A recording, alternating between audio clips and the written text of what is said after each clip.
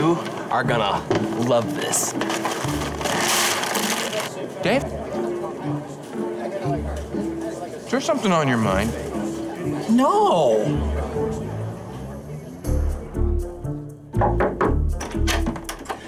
Hey! Hey, Sparky. What's up? Is now a good time to chat with you? Okay, so, well, remember when we went to lunch last week and we had a really good time? I had a really good time, and I remember sitting there thinking that this is going really well, and I asked you if everything was okay, and you said everything was going okay, but I really don't think everything was okay. I think that something was going on, and I thought that maybe I did something wrong, or I did something that was between us or something, and I've been losing a lot of sleep over this at night, and I just wanted to come in and clear the air and make sure that everything was really okay. What? What are you talking about? Colin, you are so sensitive. I'm not sensitive. I'm trying to handle this like friends for once. We're kinda like friends. I know it's stupid, but I just want your approval. I want to be a real worship leader. You understand me? I have this stupid haircut because I want to impress you. I want to be a real worship leader. Well, everybody knows you're not a real worship leader until you can show an expressive crescendo. Colin, you are real. You're a real worship leader. What? You even use haze in your services. You don't even take me seriously. I do take you seriously. I'm just trying to understand you. Why can't I keep it together?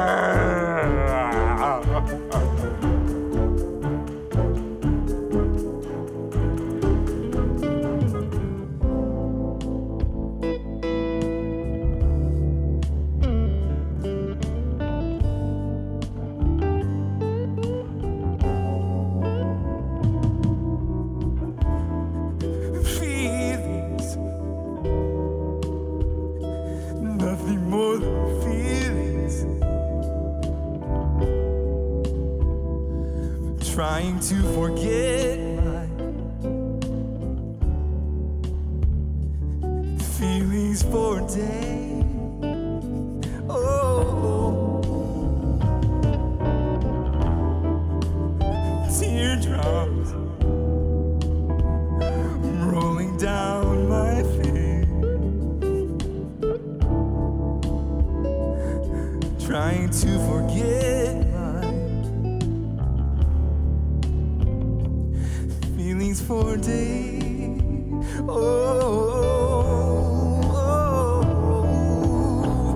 Feelings. Feelings. Feel you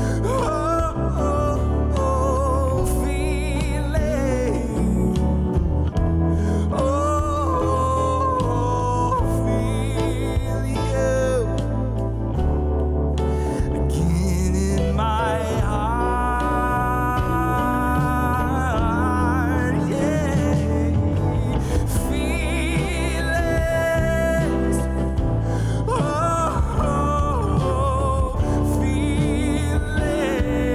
Feelings, feelings, feel you again in my heart.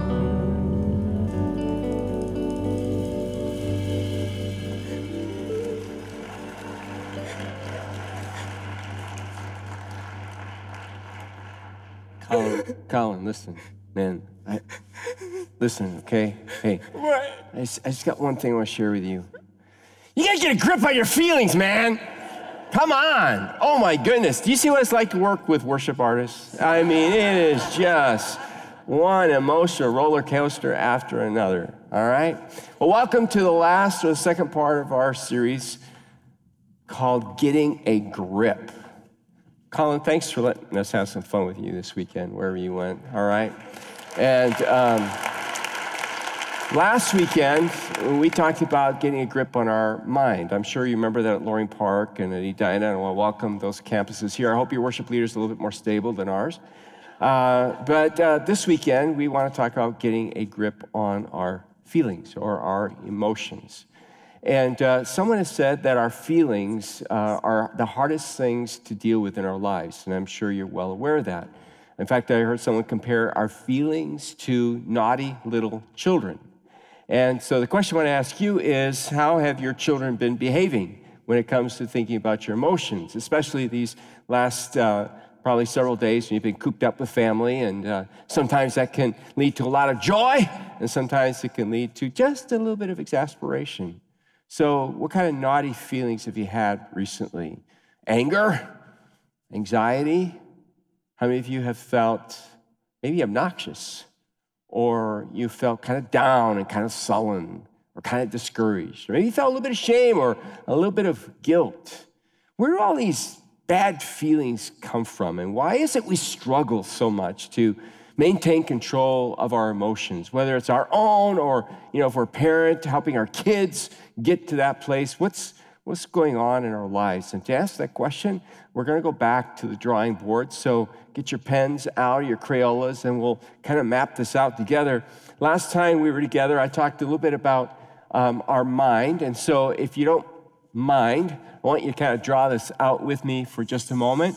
And last time I made a great big face, but I have to change it up because of the technicality of the drawing this weekend. But on the top half, all right, I want you to write down what the three components are of the mind. And that is, when we talk about our mind, we're talking about our thoughts that we have. We're talking about ideas, okay? And then we're talking about the images that we have. The thoughts are all the ways that we're aware of what's going on around us. Ideas are the thoughts kind of strung together about something common and then talking about those things. And then images are the ways that we express our thoughts and ideas. And you might want to give yourself a happy face, all right? And we said that in the very beginning, it was God who informed all of our thoughts and ideas and images. He informed that with his love, and he informed that with his truth. The result of that was, when I think about God, or when we thought about God, and we thought about others, when we thought about ourselves, we thought about the infinite environment around us, we looked at it and we thought about it based on the lenses, or looking through the lenses of love and the lenses of truth. Now, here's a question I want to ask you. In the very beginning, did Adam and Eve have feelings? And the answer to that question is absolutely. In fact, maybe a little bit of homework is in line. It was a couple of months ago that we talked about relationships, and I mentioned the fact that in Genesis chapter 2, that God caused a deep sleep to fall upon Adam, and God took out of Adam a rib, and God fashioned this unique creature called a woman, and he brought the woman to the man. And we said that in the Hebrew, there is more than just a word there. There's actually an expression, there's an emotion there. And when Adam saw her, what did he say? Whoa, that was really bad at Eden Prairie campus. There are some husbands that are in big trouble. I don't know about Loring Park or Edina, but what he said is the equivalent of wow. So on the count of three, everybody say wow. 1, 2, 3. Wow. All right, now I want all the husbands at all our campuses, if your wife is with you, to look at your wife right now, and I just want you on the count of three to say wow with some happiness and joy. 1, 2, 3. Wow. We need help. We need help, all right? God made emotions. God made feelings, all right?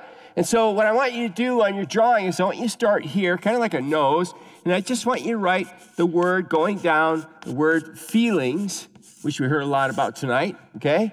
God gave Adam and Eve feelings so that through his influence of their minds, God would then be able to allow them to use their feelings to rejoice in him, right? And to rejoice in each other. Those are kind of like arms, all right? And so the whole idea was that God gave these wonderful gifts of feelings to enjoy him and to enjoy one another and to enjoy the infinite environment that he had made for us all. And what a way to rejoice, what a way to celebrate. I mean, think about this, guys. Eve was always in a good mood. And so was Adam, all right? They were always in a good mood. You couples that are here this weekend, raise your hands if you're at any of our campuses. Couples, all right. Have you guys been in a good mood the whole week? Or have there been a few moments when one of you's been a little bit out of sorts, right? Where does that come from? Why can't we maintain this good feeling, these good emotions, these good moods? And the answer to that question is Genesis chapter 3. And in Genesis chapter 3, we discover that somebody else shows up in the garden. Remember? The serpent shows up, right? And Satan speaks through the serpent and does not bring love and truth, but brings hate and lies. In essence, says to the man and the woman, why do you want to depend on God?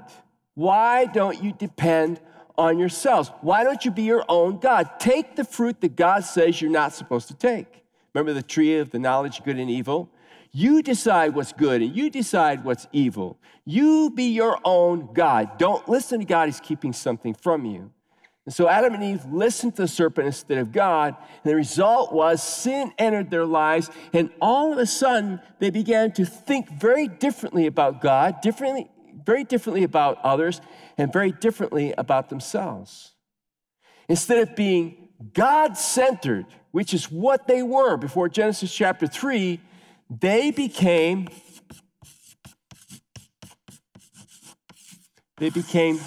feeling-centered.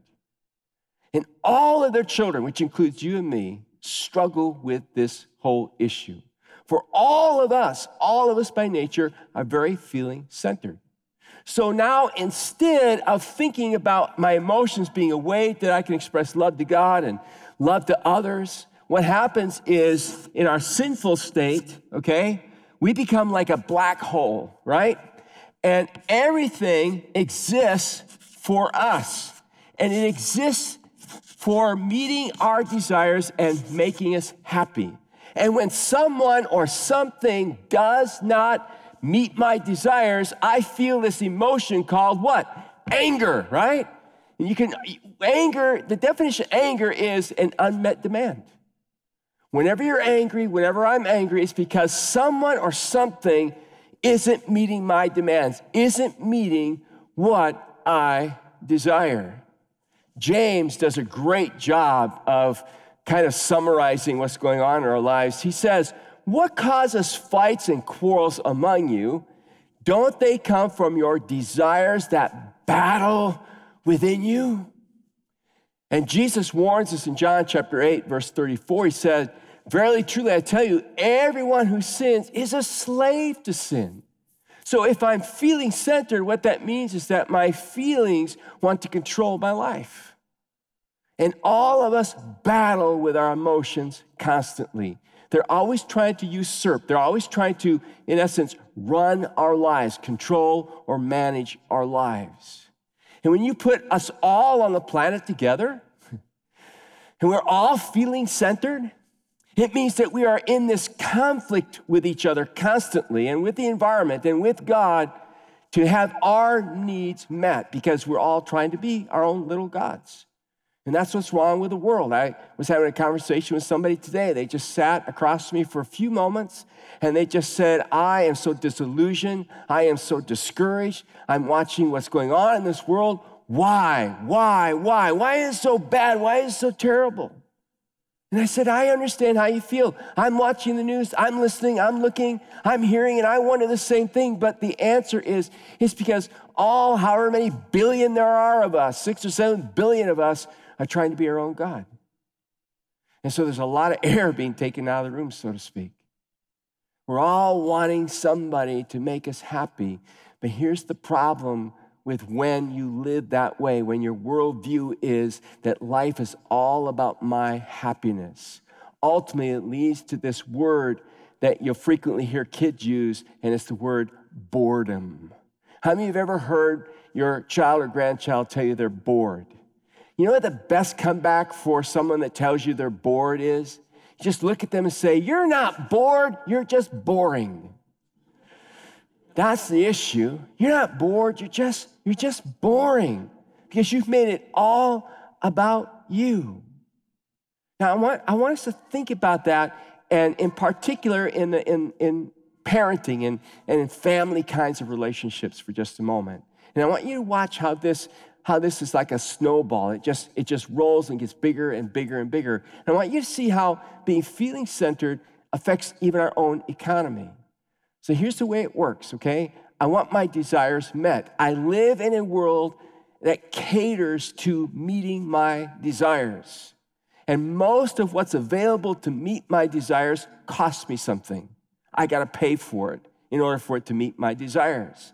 The problem is that the things that I love today that are meeting my needs and my desires, I quickly get bored of. I quickly get tired of. That's the insanity of the Christmas season, isn't it? You go out and you buy the kids what they so want, and they just have to have it. And 2 months later, it's broken, or 2 months later, it's forgotten someplace. And when you bring it out and say, here, remember this? They're like, I don't want to play that anymore. All right? Now, as adults, we do it, but we just do it a little bit differently. I'm bored with it.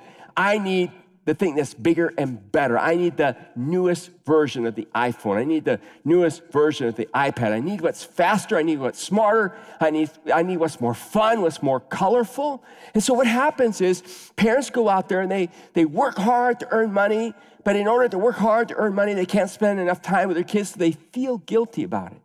To overcome their guilt that they feel, they buy their kids what the kids want so that the kids will feel happy. Because when the kids feel happy, then the parents feel better about the time they're not spending with their kids, except for when the kid gets bored of what you bought them and they're not happy anymore. Now all of a sudden you're not so happy, so you work harder to buy more to make them happy. Do you see the insanity of that? I mean, what's that? What is that? What becomes our source of happiness at that point? Our source of happiness becomes things. It becomes pleasure. It becomes people. It becomes success. It becomes money. And that's insane. It's irrational. You just can't keep living that way.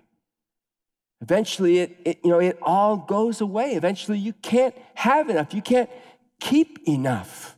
And it's like being on drugs and trying to stay on a constant high. When your feelings run your life, they destroy your life. Look what Dallas Willard, the philosopher, said. He said, in modern life, feelings will come to exercise almost total mastery over the person because people in this condition have to constantly decide what they want to do, and feelings are all they have to go on. Feelings are good servants, but they are disastrous masters. And so the question I want to put out to Edina and Loring Park and to Eden Prairie is this. Are your feelings right now, are they servants who are under the control of God, working through your mind and your life? Or are your feelings these gremlins that are running and ruining your life, saying that life is all about me being happy? What are you going to do to make me happy today? How do we move from being feeling-centered, right, back to being God-centered? How do we get our emotions under control? Now, the answer is actually quite simple, but it's not easy to put in practice. The answer is I've got to find a way of moving my feelings toward a different source of satisfaction. A source not based on lies, a source that's not based on hatred, okay? Because we, in our flesh without Christ, we hate people, we hate systems, we hate things that don't meet our desires. That's our nature. We may not come out and say we hate it, but our feelings are that way. We have ill will towards those things that don't satisfy us.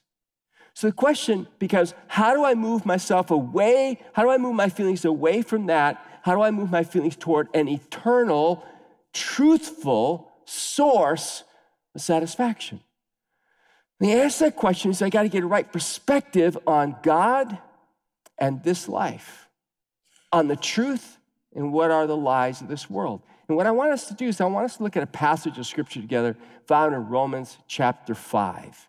And I want to read this passage, and I want to work through it with you, all right? So Romans chapter 5, if you also want to follow along in your Bible, and this is from the New Living Translation, which I want to use because I realize that across all of our campuses, we all have different backgrounds with Scripture. Some of us, have been seminary educated. Some of us We've hardly ever read the Bible. It's just not been our thing. And I want to use a language that we can all kind of appreciate.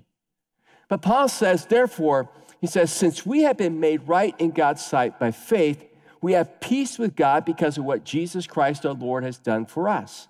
Because of our faith, Christ has brought us into this place of undeserved privilege where we now stand and we confidently and joyfully look forward to sharing God's glory. We can rejoice, too, when we run into problems and trials, for we know that they help us develop endurance. And endurance develops strength of character. And he says, we confidently and joyfully look forward to sharing God's glory. And this hope will not lead to disappointment, for we know how dearly God loves us because he has given us the Holy Spirit to fill our hearts with his love. You say, wow, that's just a lot of words. Not only is there a lot of words on the screen, it's just a lot of words to think about. So let's break it down and let's look at what Paul is telling us because it shows us how to shift our feelings. I want to highlight this first segment here. He says, therefore, since we have been made right in God's sight by faith. Some versions just use one word called justification. We've been justified. What Paul's talking about is the fact that Jesus Christ has made us right with God. How did he make us right with God? He took on himself our guilt. He took on himself our shame. He took on himself the condemnation that was due us because the Bible says the wages of sin is death, but the gift of God is eternal life through Jesus Christ our Lord. He did all that for me. He took it all off me, right? So in exchange, he could offer me forgiveness. So in exchange, he could give me peace. So in exchange, he could give me hope. Paul puts it this way in Colossians chapter 1. He says, this includes you who were once far away from God. That's all of us before we came to Christ. You were his enemies, separated from him by your evil thoughts and actions. Know all about that? How about you?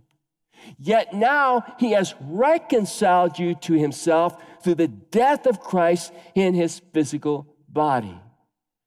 As a result, he has brought you into his own presence, and you are holy and blameless as you stand before him without a single fault. Now, let's just focus on that verse for a moment.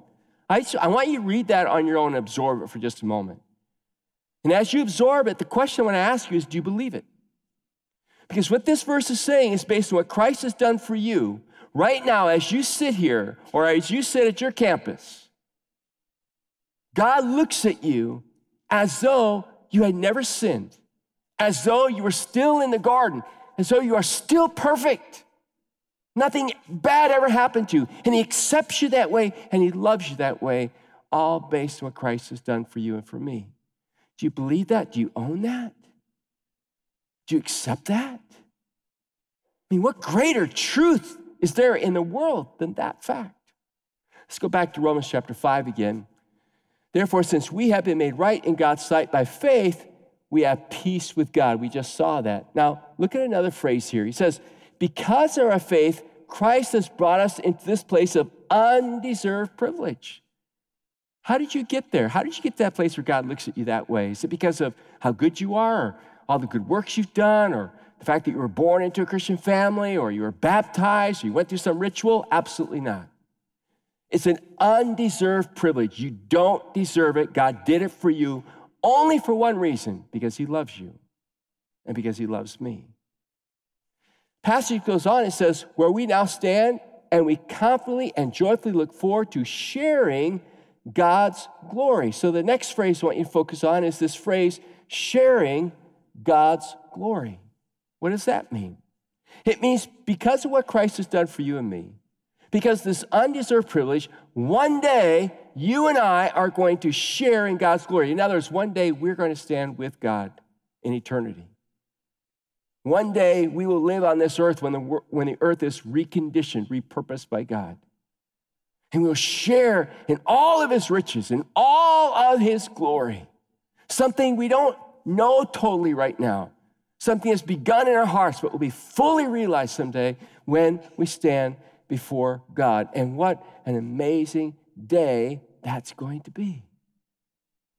Now, I want you to watch Paul's thinking. Follow it with me now. He says, we can rejoice too when we run into problems and trials. How many of you rejoice when you run into problems and trials? I don't normally rejoice. That's usually when my emotions act up. It's not when I get happy, that's when I get unhappy. But Paul says, no. He says, listen to this. Based on everything that's been done for you, you and I, we can rejoice when we run into problems and trials, for we know that they help us develop endurance. Well, what's that mean? Well, look at verse 4. And endurance develops strength of character. You keep going, and he says, and we confidently and joyfully look forward to sharing God's glory. We read that already. And this hope will not lead to disappointment. For we know how dearly God loves us because he has given us the Holy Spirit to fill our hearts with his love. In other words, what Paul is saying is, look, living this life is not easy, but understand this, that God can even take the disappointments and the hardships of this life and use it toward a good end to wean us away from thinking that things are the source of happiness. Because they're not. If you follow the trail of thinking that things are always what's going to make you happy, you're going to end up living a miserable life, and in the very end, all those things will be taken away. The old saying says, you never see a hearse pulling a U-Haul because you cannot take it with you, right? So things don't work. Things rust, things give out, things are gone. So God can even take the hard things of life to wean us away, to show us in our hardships, in our difficulties, in our suffering, in our cancer, whatever it is, to show us that this world doesn't matter a whole lot. And to get us to look up and to get our emotions focused on what does matter, and that's who he is and what he's done for us.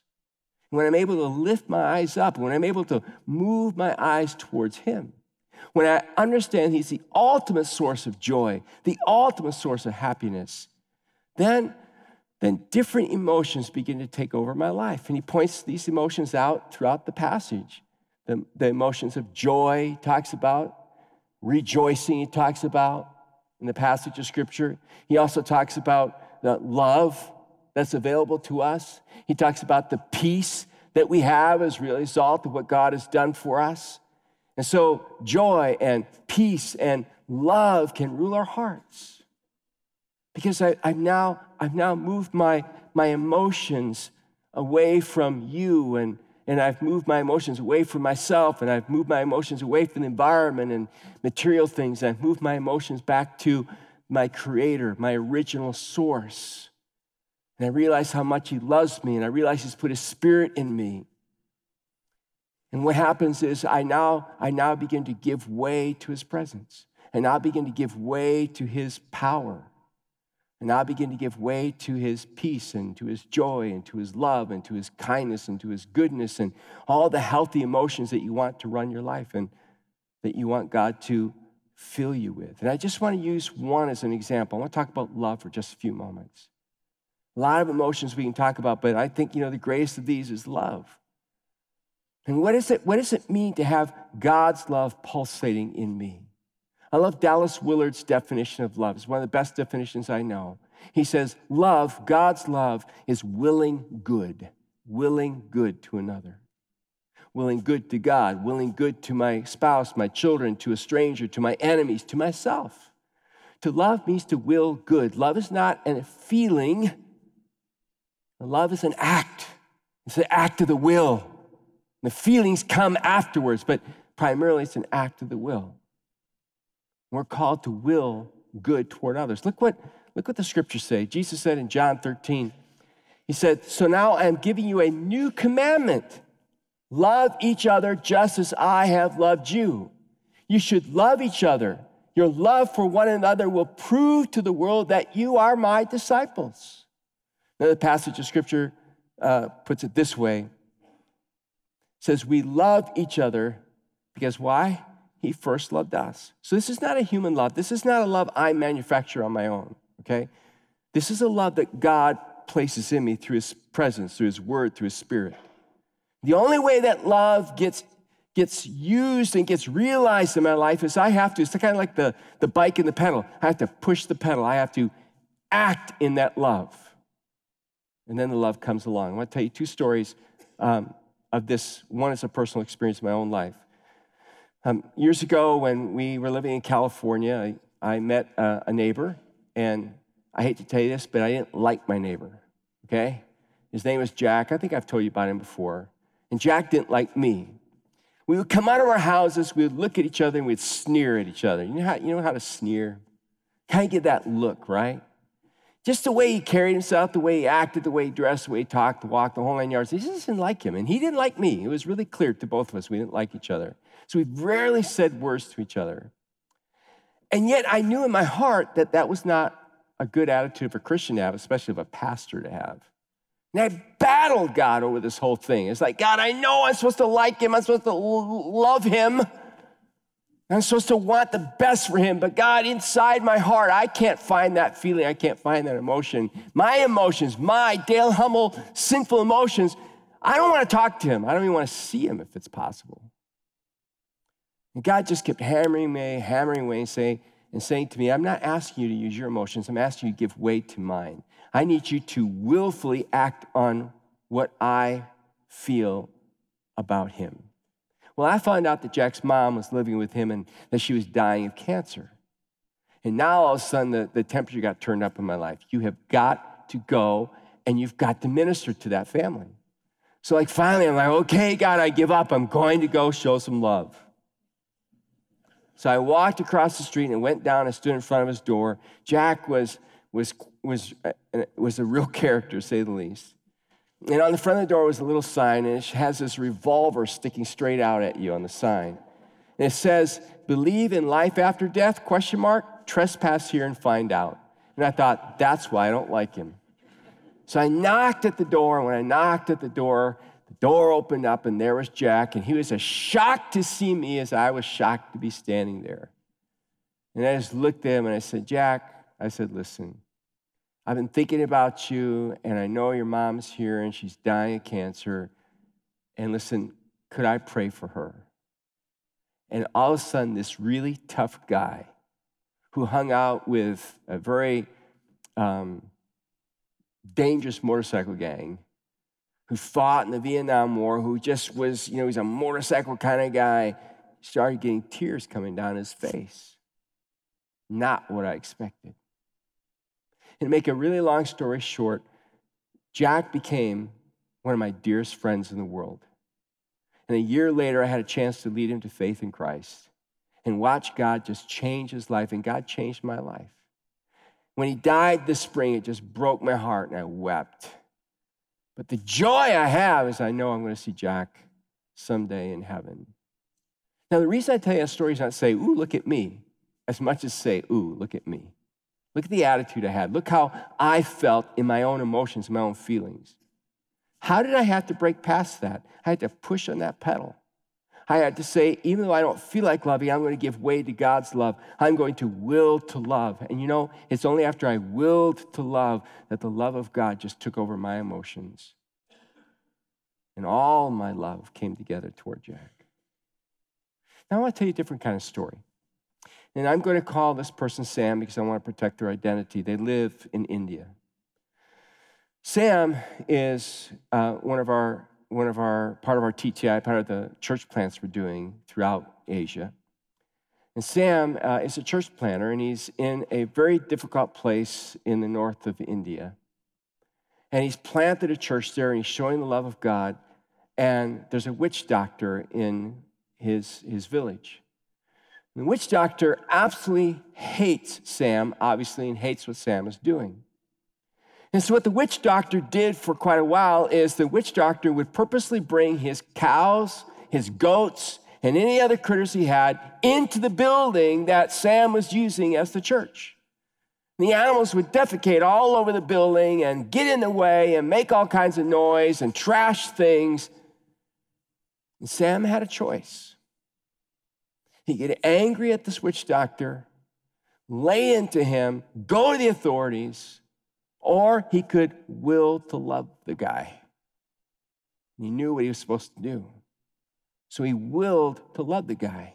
And he'd yell at him, and he'd get upset with him. He put things back together when the animals were gone, cleaned everything up after the animals were gone, and he just kept moving forward. The witch doctor began to curse him and lay curses upon him and curses upon the congregation.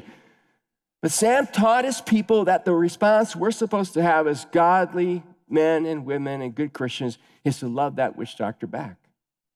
And so day after day of being cursed, of being harassed, of being made fun of being threatened, he just kept loving and loving and loving and loving until one day the witch doctor said, could you come to my house? I want to sit down and have a conversation with you. And he went to the man's house. And the witch doctor says, I've been doing everything I can think of to make you hate me, but you won't. Why? And Sam shared Christ with him. And the good news I have for you is that in the last 2 years, this witch doctor has become a follower of Christ and is now planting a church. Now, why do I tell you a story like that? Because I want you to see what happens when we make room for God's love. When we get our emotions lined up under him. And so when I think about that conversation I had this morning with this individual, they're telling me the world is so bad, it's so messed up, it's so evil, it's just so dark. And I agree, it is. The worst thing we can do is to buy into all that hatred and all that anger and all those wrong emotions that we just see everywhere today. What we have to do is say, I don't care what others are saying, what others are feeling. I will choose to will good toward others, even my enemies. That is a sign of truly having your emotions under the control of God's Spirit. And you and I, we can get there. Let's pray. Father in heaven, we confess to you that one of the greatest challenges we face in our life is our emotions. And it is so hard to control them, God. It is so easy in this world we live in to become their slaves rather than making them our servants, actually your servants. So we, Father, recognize our need to surrender to you. We need to surrender our minds to you, our thoughts, our ideas, our imagination. And God, we need to surrender to you our emotions, our feelings. God, we want to confess to you right now if there are some emotions that are out of control in our life. We ask you to forgive us, oh God, for acting on our feelings. And we ask those who we have hurt, Lord, they would forgive us too. God, I pray that your Holy Spirit would just get a hold of our feelings. God, we would recognize that you're the source of love, you're the source of truth, you're the source of hope. That all the things the world offers us to make us feel better eventually fails us. So God, I ask that you would help us to shift our view from this very material world, this very hateful, jealous world, to you, to your love and to your grace, to your mercy and your forgiveness. And I pray, oh God, that our greatest joy will not be the newest electronic gadget we have, will not be our success, will not be our paycheck, will not be the approval of men and women. That our greatest source of joy will be you. We ask this in Christ's name. Amen. I'd like to ask you to stand, and as we close together this evening, I want us to just sing a song of surrendering to God, surrendering our whole lives, our mind, our will, our emotions, and letting him have the control that he bought with the blood of his son and that he deserves.